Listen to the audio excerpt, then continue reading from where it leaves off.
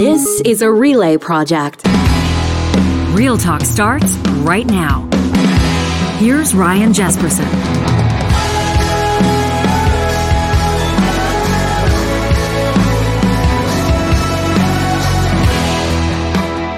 This talk about the just transition, how it's being spun to oil and gas workers as an attempt to kill their industry and kill their jobs. Obviously, oil and gas is going to be phased out, and we should be doing everything we can to equip and empower a skilled workforce to be able to adjust and to find new employment in these new and emerging industries. Would you agree? Is there a number higher than 100%? Because if so, that would be my answer. There you go. That was Max Fawcett yesterday on the show. Welcome to Real Talk on this Thursday. Coming up in just a few minutes, we're going to talk to pollster and political strategist David Hurley. You probably subscribe to a whole bunch of Canadians do to his podcast, The Hurley Burley.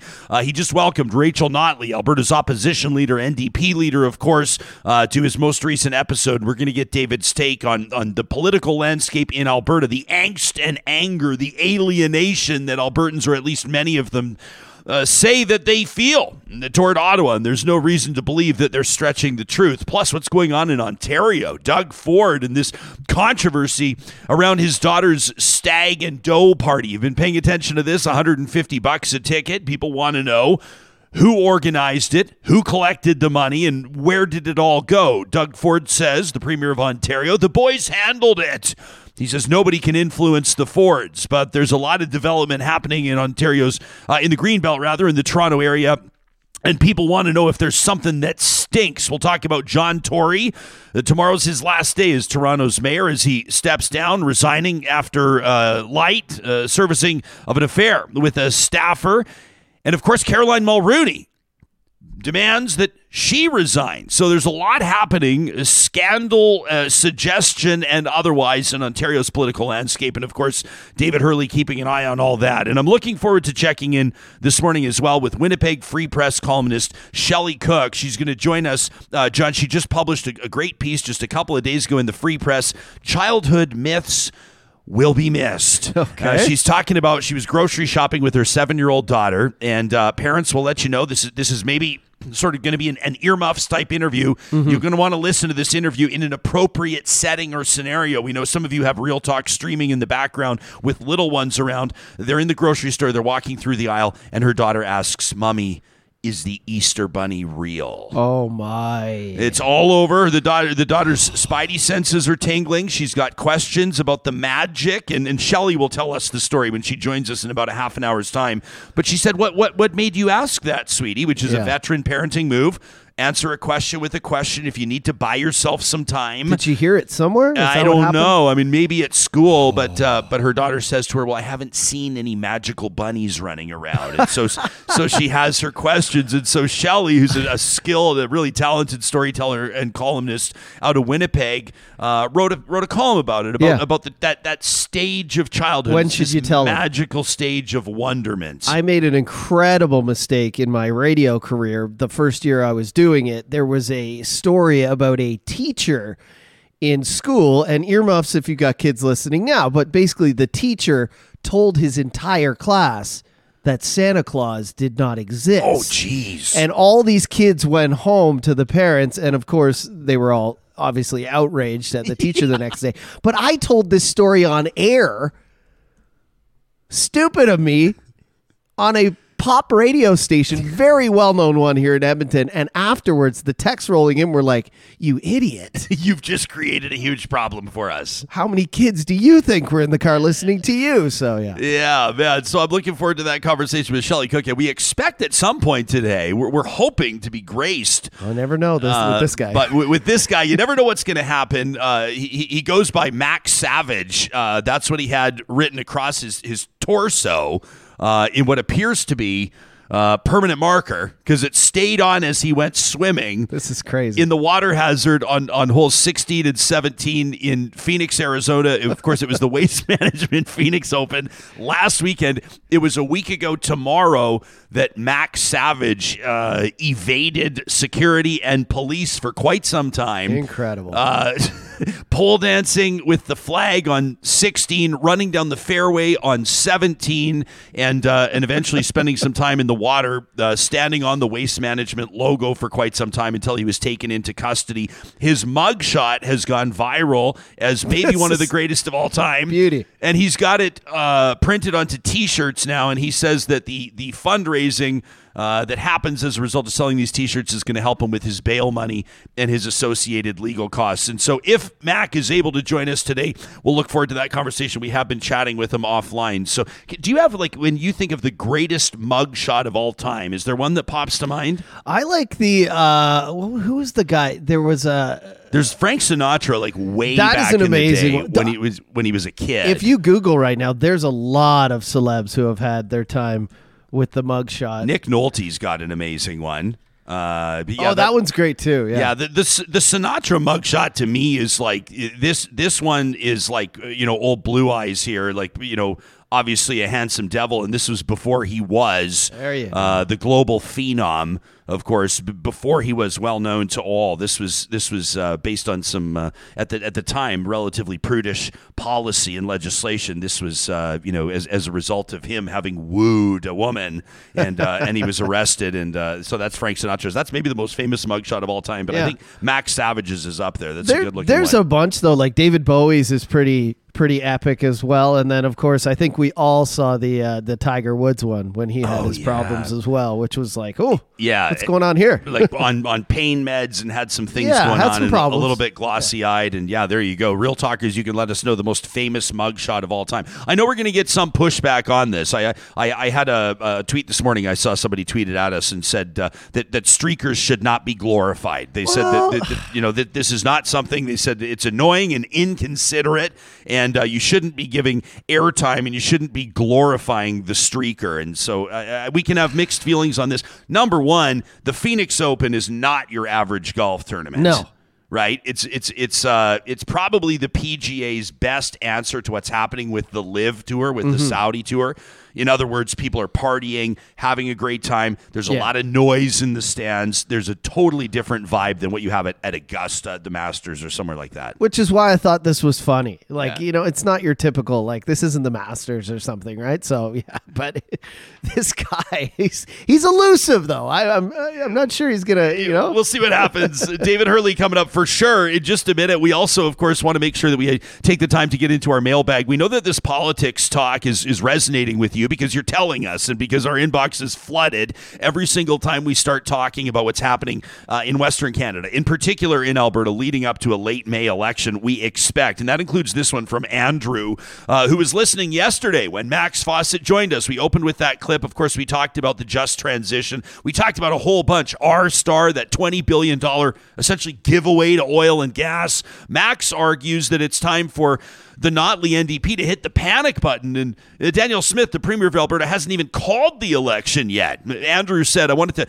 to share my thoughts on the upcoming election, the reaction to your Wednesday show where Evan Scrimshaw and Max Fawcett brought up certainly some interesting and thought-provoking points regarding the Alberta NDP's chance of winning the election. Andrew says, to preface, I'm a lifelong Albertan. I voted progressive conservative in the past, and I'm currently supporting the Alberta NDP. He says, I found Evan's arguments, Scrimshaw's arguments, to be a bit more biased through a conservative lens, and I found Max to be a little more middle of the road. He says, I find the Alberta NDP have been doing many of the things that Evan has suggested they have not. If you missed that show yesterday, make sure you check it out. Back-to-back perspectives, different approaches on the dynamics that'll factor into this election. Obviously, there's a lot at stake. Andrew says, I was relieved to see on your YouTube live chat people challenging Evan on a lot of what he had to say, and I didn't find that his rebuttals had a lot of substance. I want to remind listeners of this Alberta's Future initiative that the NDP launched ages ago that talks specifically about policies relating to what they would be or will be running on in the next election. He says this initiative started as a grassroots conversation asking all Albertans what's important to them. If people who are unsure about what an Alberta NDP platform might look like, they can go take a look at that website. He says just Google Alberta's Future. Moreover, he says maybe the party itself needs to do a better job reminding Albertans of the work that they've been doing. Andrew says also a friendly reminder that Rachel Notley has to balance both reacting to the many, many, many UCP fumbles, and Andrew says, I think I'm being generous in characterizing that as opposition leader since she still is in that role. Max yesterday said that she should stop doing that. He said that the last thing she should be doing is focusing on what Danielle Smith is doing. But Andrew goes on, and he says, without doing so, Notley could be painted potentially as uninformed or even missing the ball on current events important to Albertans. Opposition leaders are meant to challenge the current government, and boy, does the Alberta NDP have its work cut out for it in this regard. I believe that the party has struck a fairly good balance of duties within the role of opposition and are providing a positive vision for the future as a government in waiting. Now, could they do better on delivering their message? Yeah, of course they could, he says. Of course they could. And as we get closer to the election, I feel like maybe we'll see a shift in this narrative from the NDP as they present their vision to the province. I just hope that they don't wait too long to make that pivot.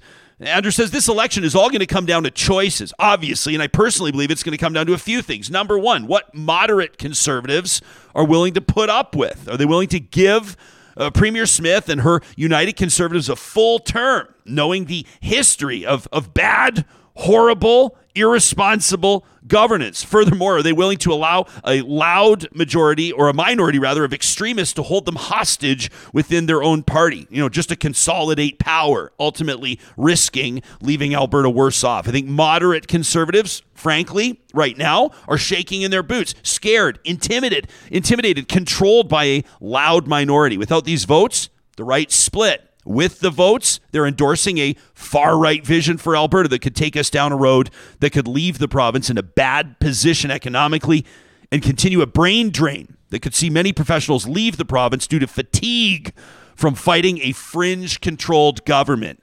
He goes on to say, or is the choice on the moderate Conservative voters of this party to cut ties with the so-called lunatics and take back control of the asylum? I mean, sure, he says, they may lose the next election. Yeah, they may momentarily lose power, have some rebuilding to do. This is me talking now, Jespo. I don't think that's an option. He goes on and he says, but by doing so, they'd have a chance to rebrand their image, to win back the centrist voters that currently feel orphaned. They leave the province in the hands of a capable, compassionate government in waiting that would ensure Alberta's health, education, and evolving energy industry is not plagued by an extremist agenda. Is the allure of power now more important to moderate Conservatives than shedding themselves of the cancer that is within their ranks? He signs off by saying Albertans have a choice, left, right, or center. Have you ever played that bar game, by the way? It's dice game, left, right, center. Yeah. Oh my gosh, one of the greatest dice games of all time. But I digress. He says this upcoming election will likely see the losing party need to rebuild and rebrand. And he's right. I mean, regardless of what happens, you lose an election like this, it'll trigger a leadership race at some point, for sure. He says, I think Albertans are asking themselves, who do we trust to bring us into the future? Who do we trust to take care of our sick and less fortunate? Who do we trust to shape the education system our children will learn about the world from? Who do we trust with our current energy industry and the need to build it in a future context? All of these files, this government, he says, have failed on, and failed hard, in my opinion. This is a former Conservative voter. He says, to me, I think that the United Conservative Party has a chance to continue to decimate almost every file they touch, and that scares me as an Albertan. He signs off by saying, keep up the real talk. We need it now more than ever. I appreciate listening to a show that challenges my political ideals, that helps me see the other side, even if sometimes it pisses me off. Great email. He signs off as an OG real talker. I like since day one. David's here. There we go. David Hurley is a pollster, a political strategist, and a master storyteller with his podcast, The Hurley Burley. His most recent episode featured the exact person we're talking about, who we spoke to last week right here on Real Talk, Rachel Notley, returning to the show. It's great to see your face again, my man. Of course, trolling everybody in Alberta with your Saskatchewan billboard emblazoned across your chest per usual. How you doing? It's nice to connect. I got to represent, man. I got to represent. I think half of your audience is probably from Saskatchewan. We have good numbers in Saskatchewan, and last time you were here, you were wearing your Riders colors. What's this one? Is that like the provincial flower or something like that? That is the prairie lily, the provincial flower of Saskatchewan. Wow. Born and raised out there, Dave? Absolutely. Yeah. Where exactly? Yeah. Originally from a small farming village in the southwest part of the province that only has about 100 people left in it, called Prelate, Saskatchewan. Wow. But really grew up in Regina. Okay, so Saskatchewan's got it's got an interesting dynamic. I was getting into this yesterday with a friend. We're talking about insurance rates, and I don't know if you've read this piece. Economist Jack Mintz, I think, and it's fair to call him a conservative economist, has a piece out in the Financial Post. He says freezing insurance premiums won't work. Now, of course, insurance rates have skyrocketed in Alberta for a lot of people. I asked Rachel Notley about this last week. She said that if she forms government at the end of May, she will reintroduce a cap on insurance rates. She will reintroduce a cap on tuition. Mintz argues that it's the wrong move. He describes it as Soviet-style policy. Saskatchewan's had a socialist-style insurance setup for quite some time in an ardently conservative province. How do you reconcile that? Can you take us into the mindset? Lower rates. When I turned 16, I was able to drive and get a car in Saskatchewan. Nobody that I knew my age in Alberta was able to do that. Insurance rates were just way too high. And, I think, I don't know much about the policy area, but Rachel Notley's certainly right on the politics, and Jack Mintz isn't. Because insurance rates, and they were a big issue in Ontario. Insurance rates are, when I ran the Win campaign, insurance rates are a big issue for people. I mean, driving is huge. And access to a vehicle and affordable access to a vehicle is essential in Alberta. So, if that kind of cost of living pressure is on people, politicians feel a need to respond to it. You think that that's something that, resonates with, it's really interesting, right? When you start talking about government, and I'm even supercharging the conversation, editorializing it by using the word meddling, but government meddling in the free market typically hasn't flown in Alberta. You think it's a political policy that you can sell based on the premise that it'll drop your prices down? People are paying more for everything right now. You think it can resonate in a province like Alberta that typically doesn't like to see government getting its hands in business? Oh, well, in my experience as a public opinion researcher, the practical realities of people's lives generally overwhelm their ideological predispositions. So I think that if people are having a difficult time affording insurance, that the government stepping in will not be seen as ideologically wrong. It will be seen as an appropriate response by most people. I mean, Albertans, let's be clear, Albertans do not have a particularly conservative government. In most instances, Alberta is the highest spending province on healthcare, the highest spending province on education. In most areas, Alberta has the biggest, most active government in Canada. Yeah, fair point. Let's talk about your interview with Rachel Notley.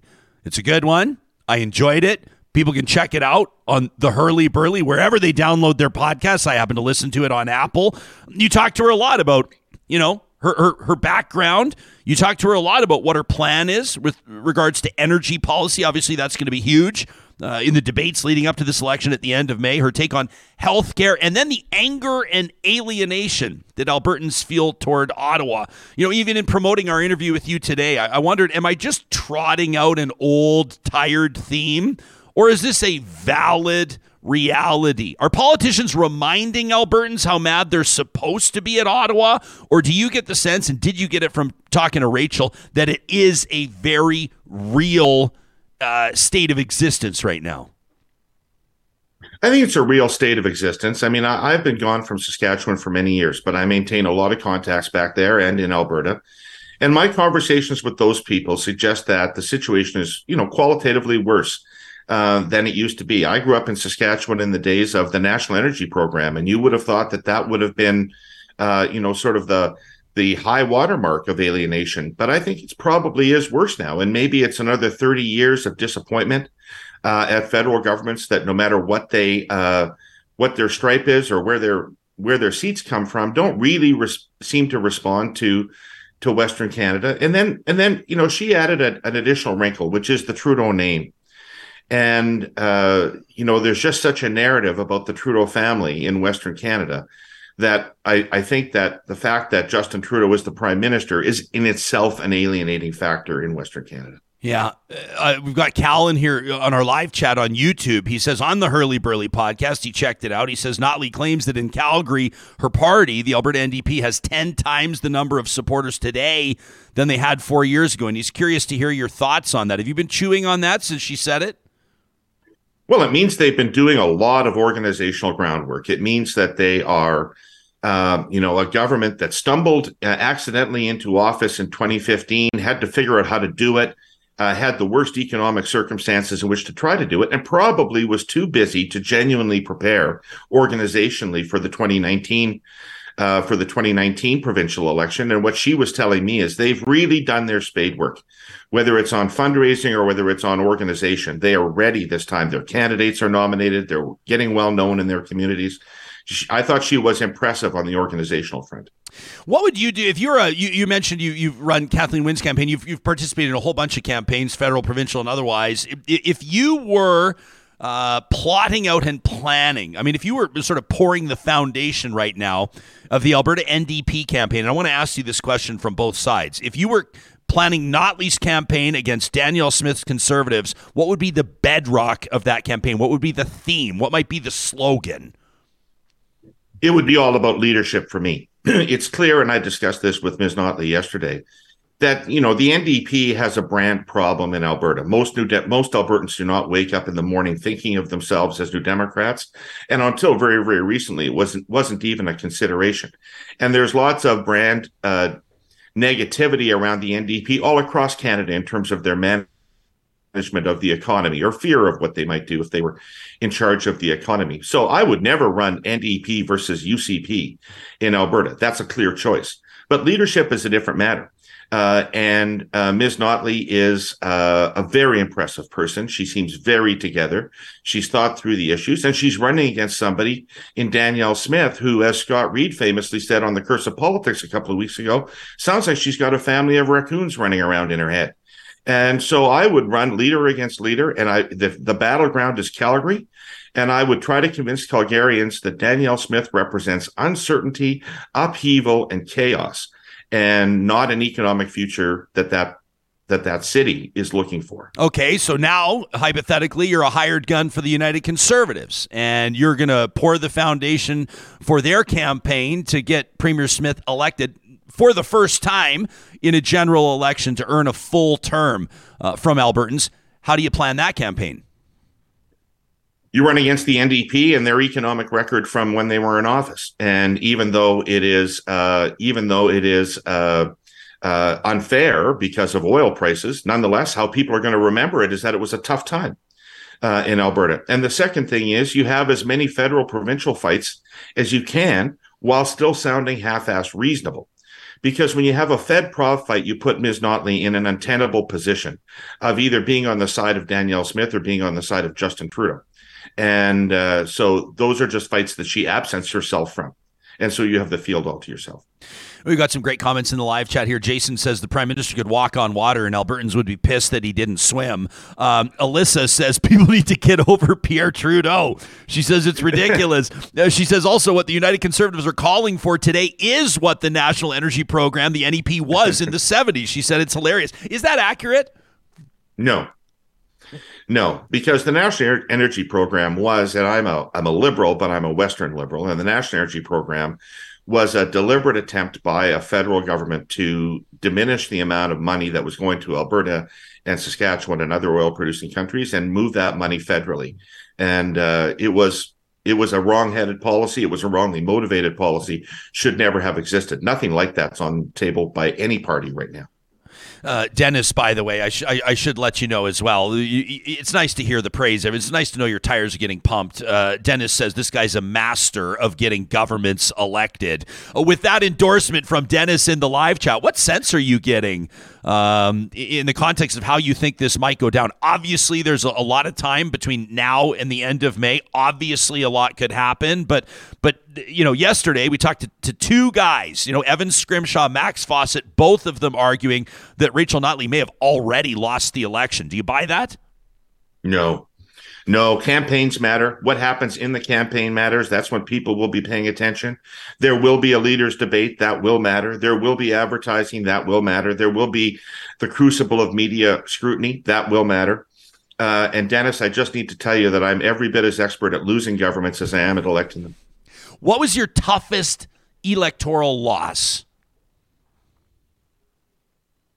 Well, I guess there's two, and one was the 2018 defeat in provincially in Ontario with Kathleen Wynne, where it just didn't seem that we could do anything in the campaign to make a difference. So having just said the campaigns matter, they did in that instance, and that we could say things about the NDP that people would listen to, and we could say things about the Conservatives that they would listen to, but we couldn't say anything about ourselves anymore that they would listen to. So that was a very frustrating exercise.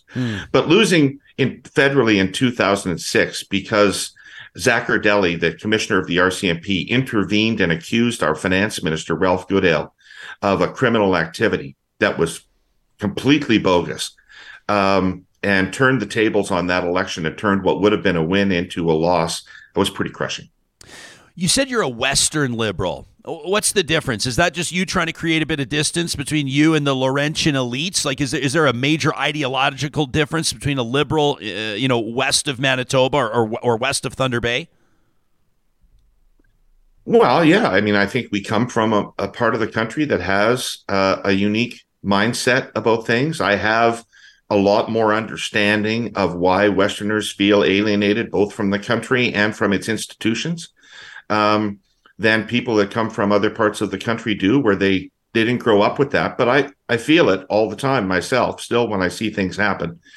So there's that aspect to it. And, when you come from Western Canada and you're a liberal, you try as best you can to represent Western Canada inside the Liberal Party, and you try to shape the Liberal Party so that it's more responsive to Western Canada. I've spent my life doing that. And as the polls would show in Alberta and Saskatchewan, with absolutely zero success over the course of my life. So. I sure enjoy, by the way, how you do your show. This is just a random observation, but we've spent a lot of time talking about meeting people in the middle, or talking at the table, or dialoguing, or even debating people with whom we disagree. And one of the things that I've really liked about your pod and the different projects that you undertake on is that you bring in people from drastically different I mean, I think of your interview with Hamish Marshall, for example. That's one example. I really enjoyed that one. That was probably, a year and a half ago, something like that. But do you get the sense, we talk about this a lot on this show, do you get the sense that people are losing the ability, or maybe at least the appetite, to have those types of conversations, to try to, I don't know, if I say find common ground, maybe that takes the question away in a strange direction, but do you see people with an appetite for those conversations anymore? Less and less, which is why I am doing the podcast I'm doing, because I still think that most people that get involved in politics are A, smart and able people, and B, people who, as best as they see the world, are trying to do good things, are trying to make a positive contribution. I want to hear what they have to say. And if I disagree, I'll understand it better, and maybe understand how to defeat those arguments better. And if I learn something, I learned something. From that. I mean, I think there is a lot of polarization in the world right now, and people are, the human brain is disinclined to seek out contrary viewpoints. So when you've settled on a point of view about the world, it's much more comfortable to find constantly voices that reinforce that for you, and voices that confirm what you already think. And if I can get somebody to listen to a smart person like Hamish Marshall for an hour, they'll probably learn something. I want to ask you about John Tory's resignation. He submitted it formally last night after Toronto Council passed the 2023 budget. He'll step down formally tomorrow after admitting he had a relationship with a former staffer. I understand here that there's a lot at play. I understand that there are personal factors at play. I know that, I don't know how much people know about John Tory's family, but he married into a very powerful family. I mean, there's a lot of things that probably we don't know about. There's speculation here. But my direct question is, did he have to resign? I mean, there's a lot of politicians that have seen scandal, sexual scandal and otherwise, that refused to go anywhere. Did he have to resign as mayor of Toronto? Well, I guess you can ask two questions, Ryan. You can say, did a politician have to resign in that scenario? And you can say, well, what we're learning in the post-shame era of our lives is that nobody has to resign for anything. Is that as long as you're prepared to tough it out, as long as you're prepared to take any embarrassing question and blow it off, as long as you're prepared to have every news conference you do dominated by those kinds of questions, and you're okay with that, you can stay on. Yes, people stay on. Could John Tory stay on? Unlikely, because he's not that kind of politician. And the questions would get more intense, and they'd get more probing, and they'd get more personal. What trips was she on? What was her purpose on those trips? Were trips scheduled so that you could go away with her? How much public money was spent on your relationship in terms of keeping the two of you together? All these questions that are going to go away now because he resigned would be very, very live, and I don't think he would have handled them very well. And to add to this is a factor that's pretty significant, which is that despite the fact that the woman is 31 years old, she's an employee of his, and there's still a power imbalance. And these days, that's just not on. I mean, if a CEO sleeps with somebody in that situation, they're going to get fired. How bad is this Doug Ford story? He won't say, and he bristled yet. I mean, it got pretty tense yesterday in a press scrum. Journalists asking about this pre-wedding event of his daughters, this so-called stag and doe event, $150 a ticket, attended. It sounds like by a whole bunch of developers that may or may not have either influenced the premier or hoped to influence the premier with this Greenbelt development. I know that people are paying attention to this across the country right now. Premier seems pretty pissed off by the questions. He asserts that the boys took care of the party. He doesn't know where the money went. He says that most notably, nobody can influence the Fords. How bad of a story is this for Ontario's premier? Ha ha ha ha ha. It's a terrible story. It is a terrible story. And let me take you back. Ontario has something called the Greenbelt, which is an area surrounding the city of Toronto that is reserved for nature, cannot be developed. Very, very popular thing in Ontario and in the city of Toronto. Mr. Ford has for a long time thought that developing the Greenbelt was the key to relieving housing pressure in Ontario. However, in order to get elected, he had to promise not to touch the Greenbelt. People knew he wanted to. He'd been seen, captured on video, talking to developers about it. He had to promise not to do it. So he gets back into office and immediately announces that he's going to do it. And in the meantime, there's been some very suspicious activity in terms of investments in the Greenbelt, i.e. developers buying up parts of the Greenbelt that weren't scheduled to be developed. So there was no reason for them to be buying them unless they kind of knew something. And then this story of this party comes along, a stag and doe. In Western Canada, I don't think we have these things. But in Ontario, they've got these things called a stag and doe. And so developers were asked to come and contribute money and contribute even more money, buy a ticket to the thing, and then contribute more money when they were there. And he says, well, these are just all my buddies.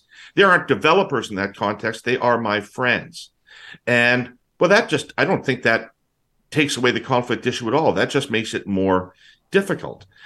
And so in my view, this is now a big enough issue that he either has to abandon his policy on developing the Greenbelt, or if he pushes through, it will be understood to have been a corrupt exercise, and he will be in real danger in the next election. You can follow David Hurley on Twitter at The Hurley Burley. You can find his podcast and associated projects everywhere you download your podcast. I recommend you listen. It'll make you feel pretty darn smart. Thanks for your time today, pal. It's good to see you again. Thanks for having me on, Ryan. It's always a real pleasure to talk to you. I appreciate it. Always. You got it. There he is, the pride of Saskatchewan. And a prairie lily on our guest roster. David Hurley. I love that. That conversation was presented by our friends at California Closets. I want you to go online right now. I know every time I talk about California Closets and our family's personal experience with them, this was years ago that we first hired the team at California Closets to get our lives organized in our main family room area, as well as up in the room where Carrie and I are. We had a walk-in closet that just was not properly organized, and quite frankly, it was a mess in there. Well, their team transformed our space. They're now getting into the garage game. You can transform your garage with custom storage. Turn it into a real showcase area of your home. Your primary investment Your garage does not have to be ignored.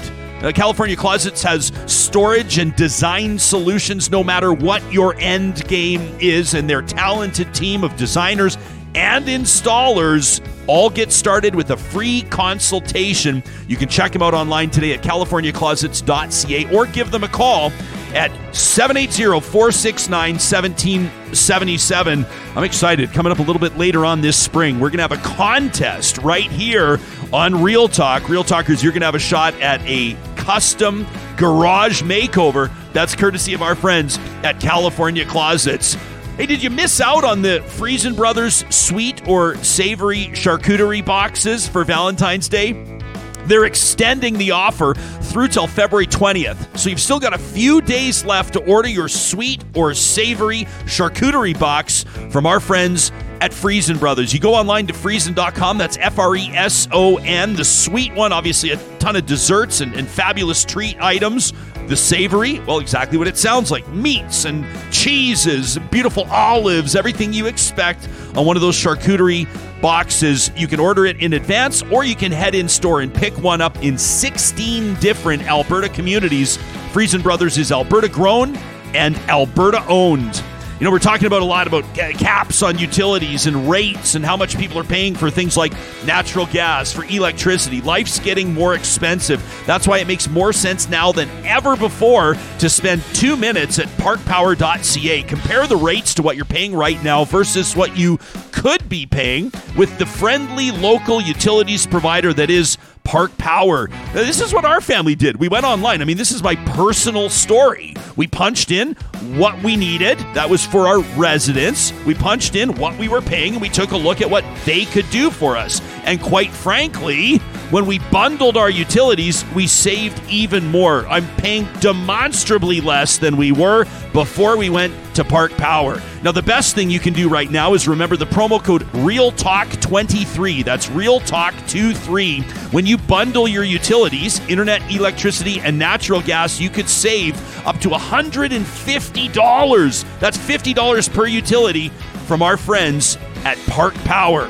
And of course, speaking of power, if you're looking at going green this year, if you're looking at accelerating your sustainability goals, it could be at your business, it could be at your home, heck, it could be at the family cottage, whether it's on or off the grid. The team at Kubi Energy is helping people realize their solar goals by reminding you that the technology, the reliability, the affordability of solar is better now than it ever has been. You can go to the blog link at kubienergy.ca to learn a little bit more about news, what's happening in solar news from around the energy industry, in lifestyle, the environmental, financial, and social impacts of solar energy and energy tech in our lives, and general solar knowledge. We understand. You want to know more about what you're getting into. You want to know about what your investment's going to look like.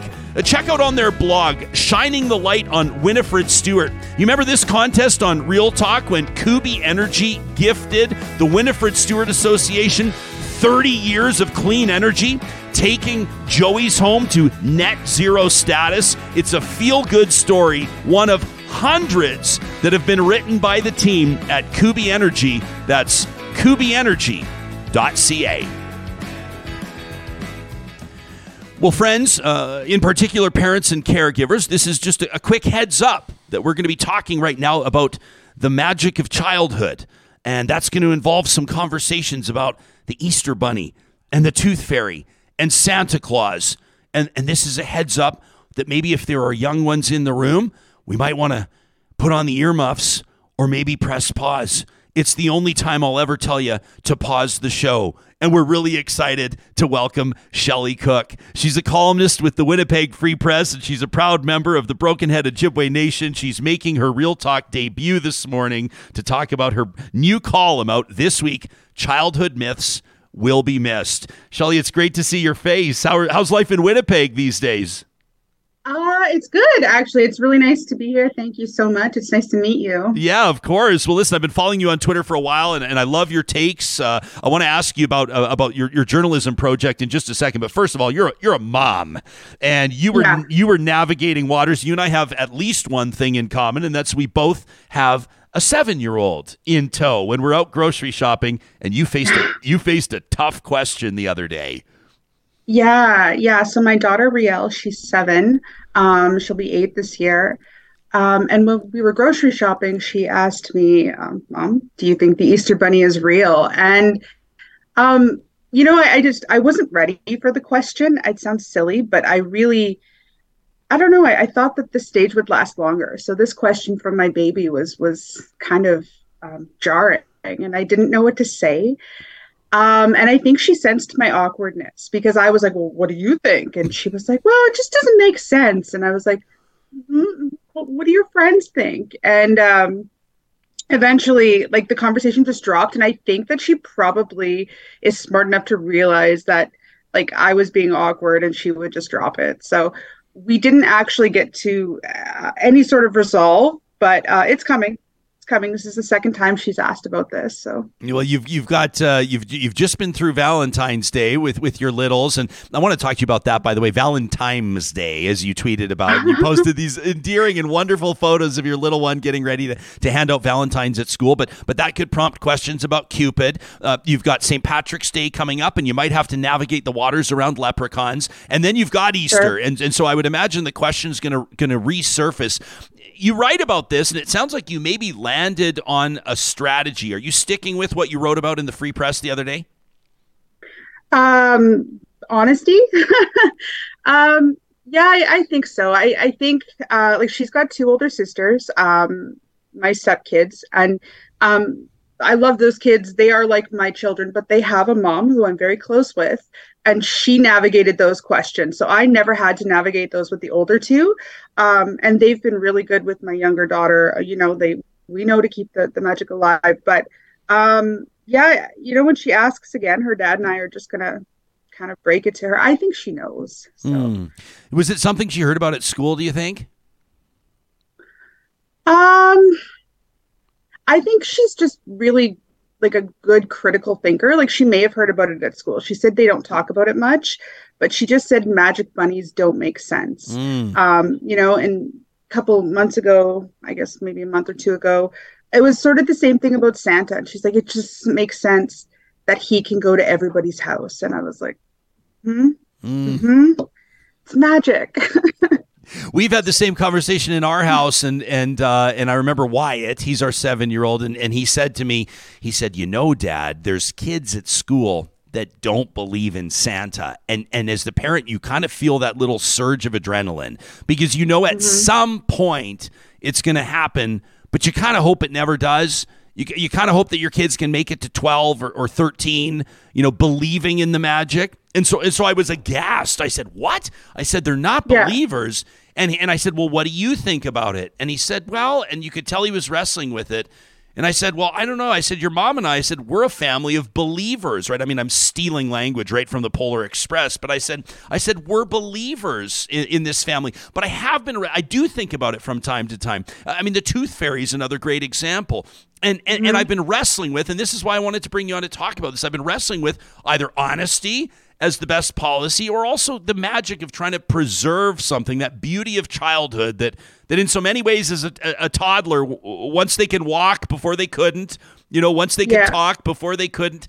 These phases of life are over before we're ready for them to be over, and you almost mourn the loss of that period of their life. Well, and like I'd written in my column too, we're ushering them into these new stages constantly, often without even realizing that we've said goodbye to this little person that we've known. And there is so much grief in that. Like, it's such a privilege. It is such an honor to be able to have kids and to be a mom or parent. But yeah, there's so much grief associated with it, and you don't get it back. And I think, like, for us, I would love to keep the magic for as long as possible. I wrote in my column that I was in grade 6 when I stopped believing.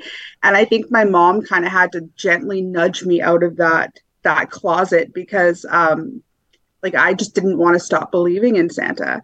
So it was probably for the best at that time, going into middle school. But I think for our daughter, we'll probably we'll be honest. And, there also comes great responsibility with that too, though, because some of her friends probably still believe. So we'll have to have that talk about being respectful about what they believe and kind of letting them have the magic. So, yeah.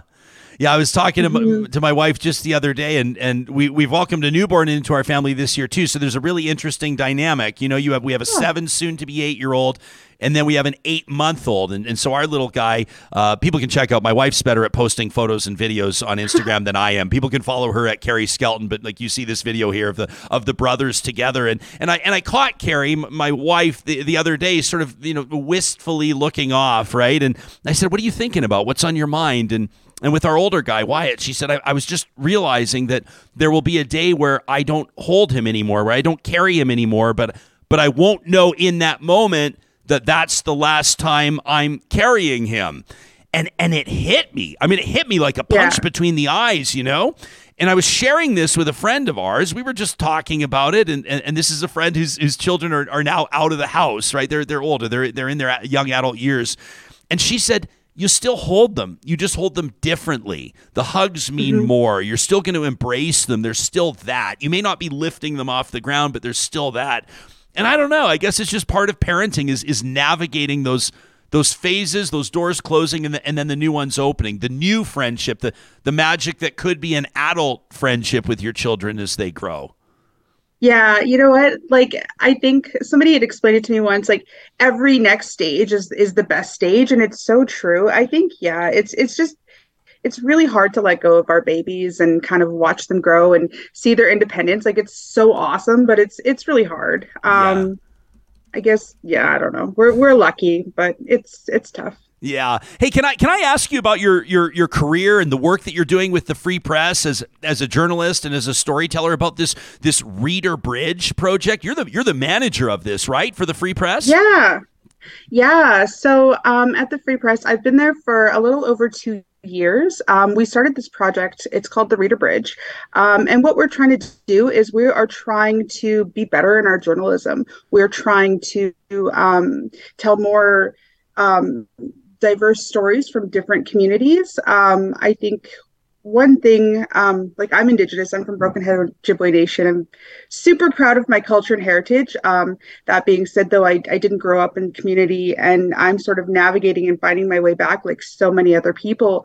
But they're like in our coverage, there lacked a lot of diversity and a lot of different sort of perspectives and stories. And so my job in this role is to try to make our coverage better and to tell these stories and to build relationships and to be really reciprocal with people, not just swoop into a community when trauma happens and tell that story, but to actually build a relationship and to celebrate and to tell these good stories that sometimes get overlooked. So that's my role. That's my job. And I love it. I mean, it's such a cool assignment. I was reading up on it a little bit before you and I connected. People can check it out at winnipegfreepress.com/reader-bridge. We'll have the link in the show notes in the podcast and on YouTube so people can easily check in on that and learn and read more about it, including a link to media literacy, which I think is great. This almost has to be a holistic approach, right?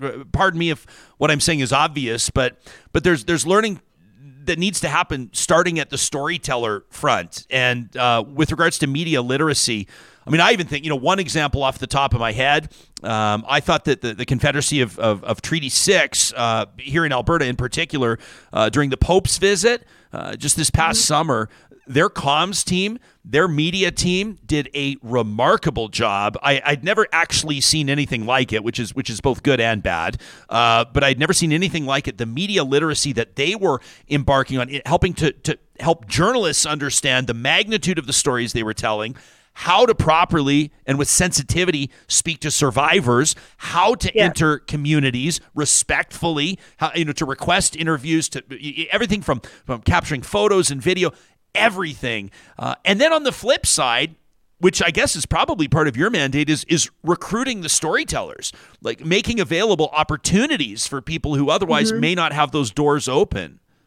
Well, and that's sort of it. Like, I think, newsrooms and journalism, it's getting better, but it for a long time was a very predominantly white industry, and that's great, but we need more perspectives, we need more storytellers, because that's sort of the thing, is that like people have a lived experience, they have their own sort of way of knowing and telling stories. So yeah, sort of, we have a pitch portal for freelancers who want to pitch us stories, specifically for the Reader Bridge. It's for freelancers of color and photojournalists of color who want to pitch us stories, to kind of have those perspectives and to give opportunity and to share this platform, because it's really important that, you know, people are sort of telling their own stories. Yeah. And is there anything, as far as you know, anything else like this across the country right now, or is this relatively unique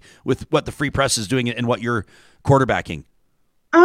You know, I think CBC is sort of doing, I don't know if they're doing anything like a Reader Bridge, but we'd sort of, we held some Feeding the Conversation lunches last year, where we met with communities, people from different communities, and we just sort of had this lunch and just sort of talked about, you know, what would you like to see, and here's what we're doing. And we met, and it was just really having a conversation over lunch. And I know CBC has done something like that, and that's super awesome.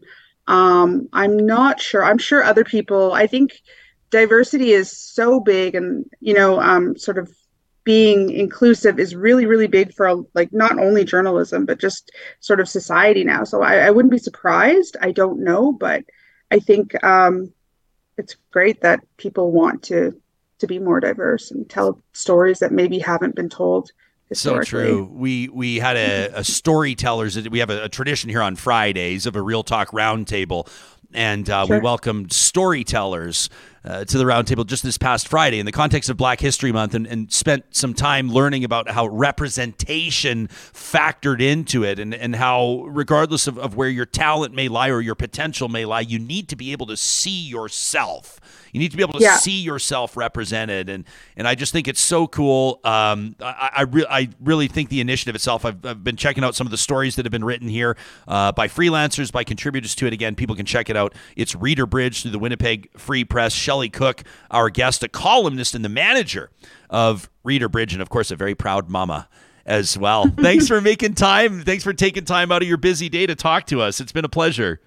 Thank you so much for having me. It's been so nice. Thank you. Yeah, you bet. You as well. You can follow Shelley on Twitter at Shelley A. Cook. That Reader Bridge program is so cool.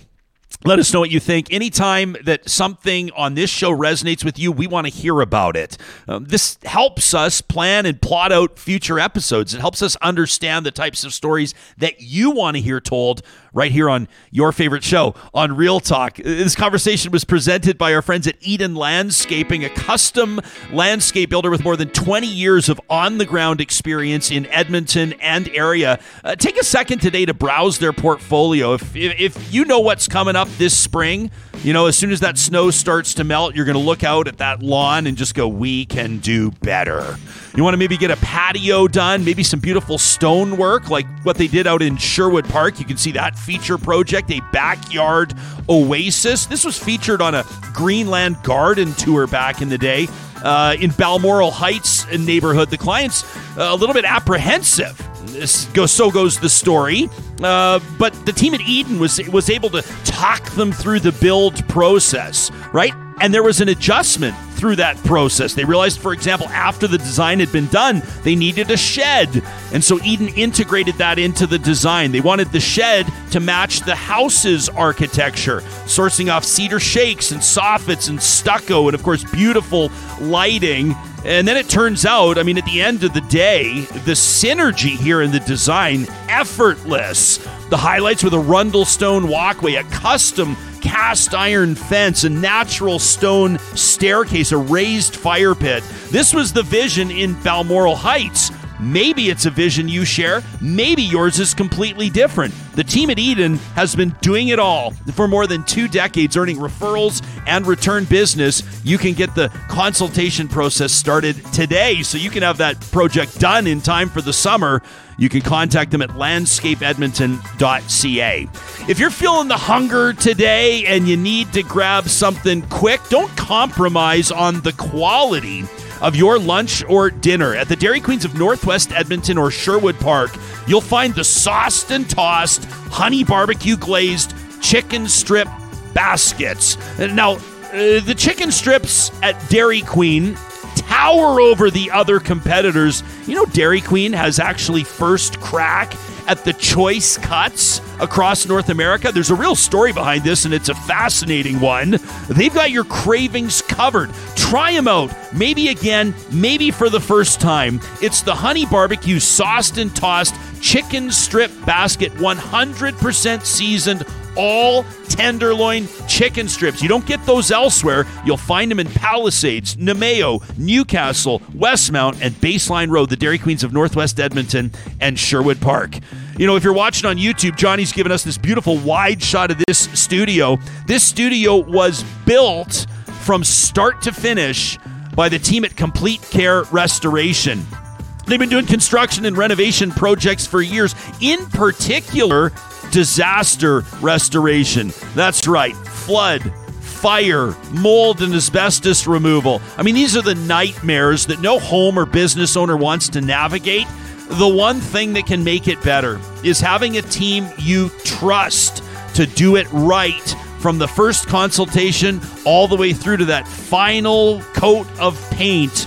We could not be happier with the job that the team at Complete Care Restoration did in our studio, and we recommend them. If disaster strikes, you can find them online at CompleteCareRestoration.ca. At Apex Automation, they're looking for Canada and, quite frankly, the world's most talented professional engineers. That's right, they're always hiring. And I know that this is going to resonate with a professional engineer out there that's just feeling underappreciated or bored stiff in their current setup. Go to apexautomation.ca, click on the careers link to find out more about open opportunities right now. Apex is always hiring, building a culture where amazing people like you can do your best work. If you're ready to grow your career, challenge yourself, learn new skills, you've come to the right place at apexautomation.ca.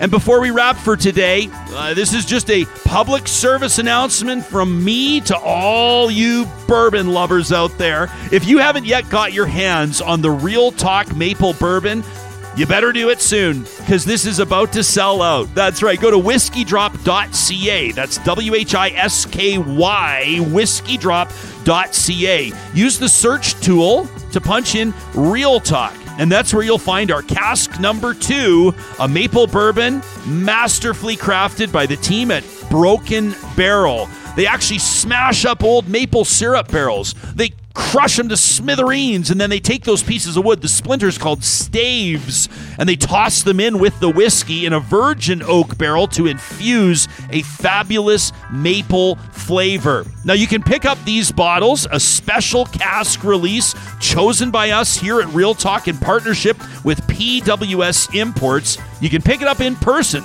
at Whiskey Drop in West Edmonton, or you can order online and they will ship anywhere in Canada. So whether you're tuning in from Calgary or Victoria or Thunder Bay, you can get your bottle of Whiskey Drop delivered. Real Talk cask number 2 maple bourbon by Broken Barrel today. Again, that's at whiskydrop.ca. Tomorrow's show is going to be one you're not going to want to miss. For the first time in this show's history, from start to finish, the entire guest roster will be joining us in studio. Jeremy Klazis is on his way up from Calgary today. He's the publisher, the founder of The Sprawl. We're going to talk about some of the stories that are on his radar as an independent journalist out of Calgary. And then 3 talented improv artists in what promises to be a gut-busting edition of the Real Talk Roundtable.